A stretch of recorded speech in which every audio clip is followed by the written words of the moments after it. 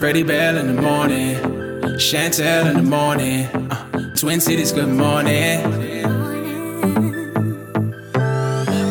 You are now locked in with the best. The sound of the city that's a bet. North side to the south side.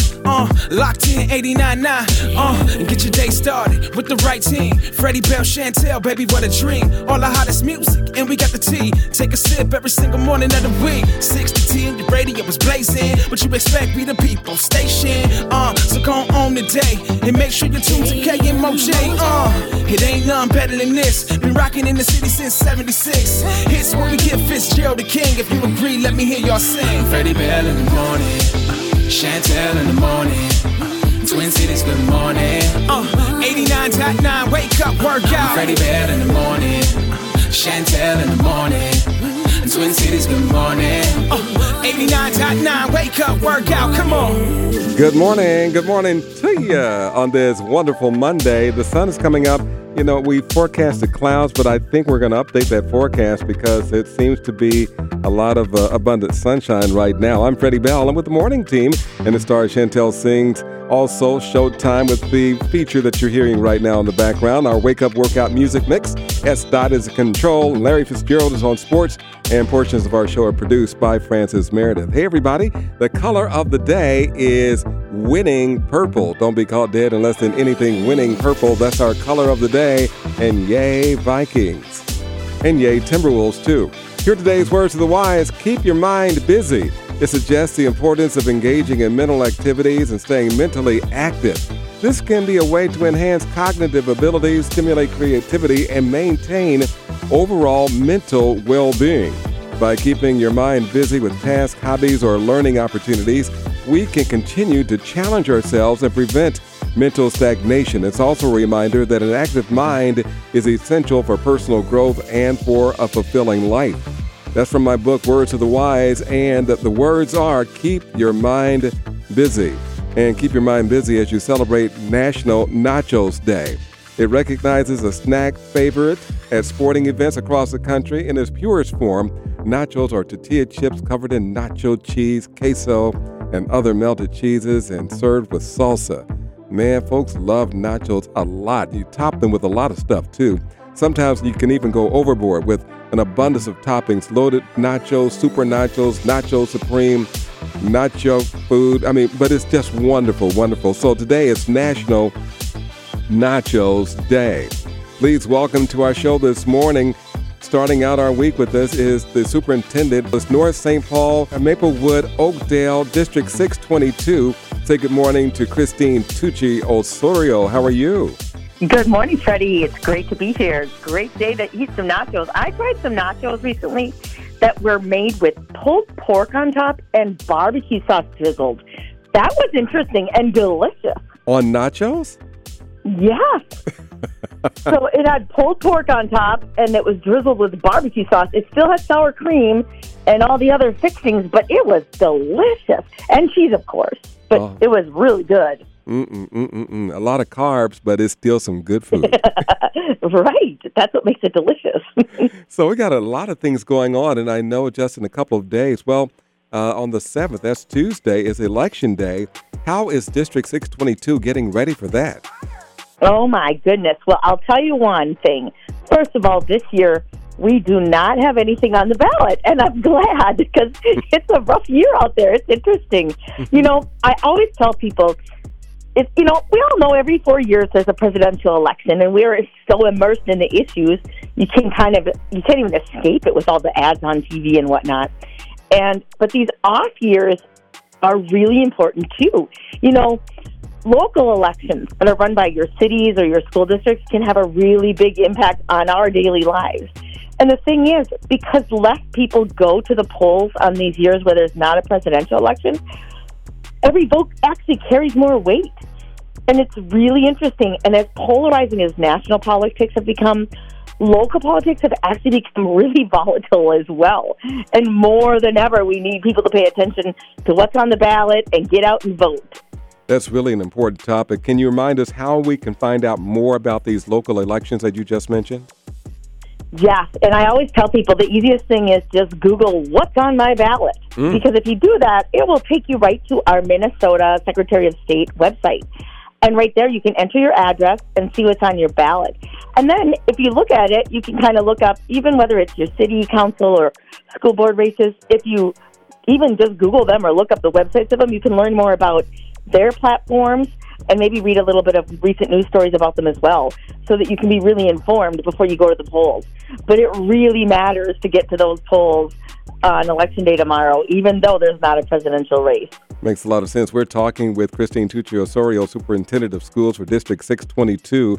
And school, it just seems like school just got started back in September. And I'm just wondering, how is attendance? How are students adapting to a COVID-free environment? I'm sure they're just flocking back into the classrooms, right? Yes, you would think so. But I'll tell you what, school attendance, I'm glad you mentioned that. That is really a concerning issue right now. And I've been trying to sound this alarm with anybody I can talk to about it. Since the pandemic, student absenteeism is off the charts. It's a really big issue in my district and across Minnesota and across the nation. Last year in our school district, and we're pretty typical, we had more than half of our students miss 10 days of school, and many also missed 20, 30, even 40 days of school. And it's really unbelievable. So here's a little quiz question for you. Okay. If you had to guess, Freddie, grades K-12, which two grades would you suspect have the worst attendance? I'm going to guess just off the top of my head because I've got a grandchild in that age group. I'm going to say 11th and 12th because they think they know everything. That is very true. You are right on about 12th grade. That is our worst for missing school. But guess what? The second group that's most likely to miss school is kindergarteners. Really? Think about that. Why they is are that? right behind 12th graders. It's in my district alone anyway. Seniors in high school are most likely to miss school, and kindergartners are the second most likely to miss school. And right behind that are 8th graders. So think about this. That's an interesting pattern. But the research is really clear. Do you know that school attendance is actually a stronger predictor of student outcomes than many other measures? And according to the U.S. Department of Education, your attendance can be a stronger predictor of whether a child will drop out of school before graduation than their test scores. So school attendance is just that important. Can you further explain the one-to-one relationship with school attendance and test scores? Yeah, well, obviously, if you don't come to school, you're not learning. You're not learning and keeping up with your grade level peers, right? And, when you think about, kindergarten alone, right? If you don't come to school, you're not keeping up with all the things you have to learn in kindergarten. Well, that, over time, it just compounds, right? So you miss a little bit more of kindergarten, you miss some first grade, and then you miss some more.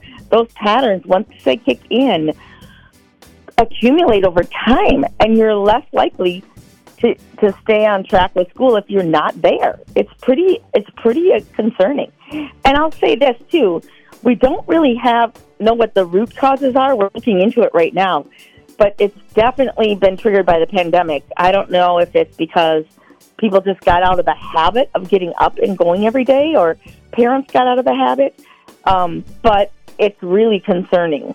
And even the county, we would normally refer people to the county when they start missing too much school. Well, the county's so overloaded with the number of people missing school, they can't keep up either. It's really concerning, which is why I'm trying to get the whole world to understand that this is a concern. And if you know someone who's a school-age child, really work on school attendance with them.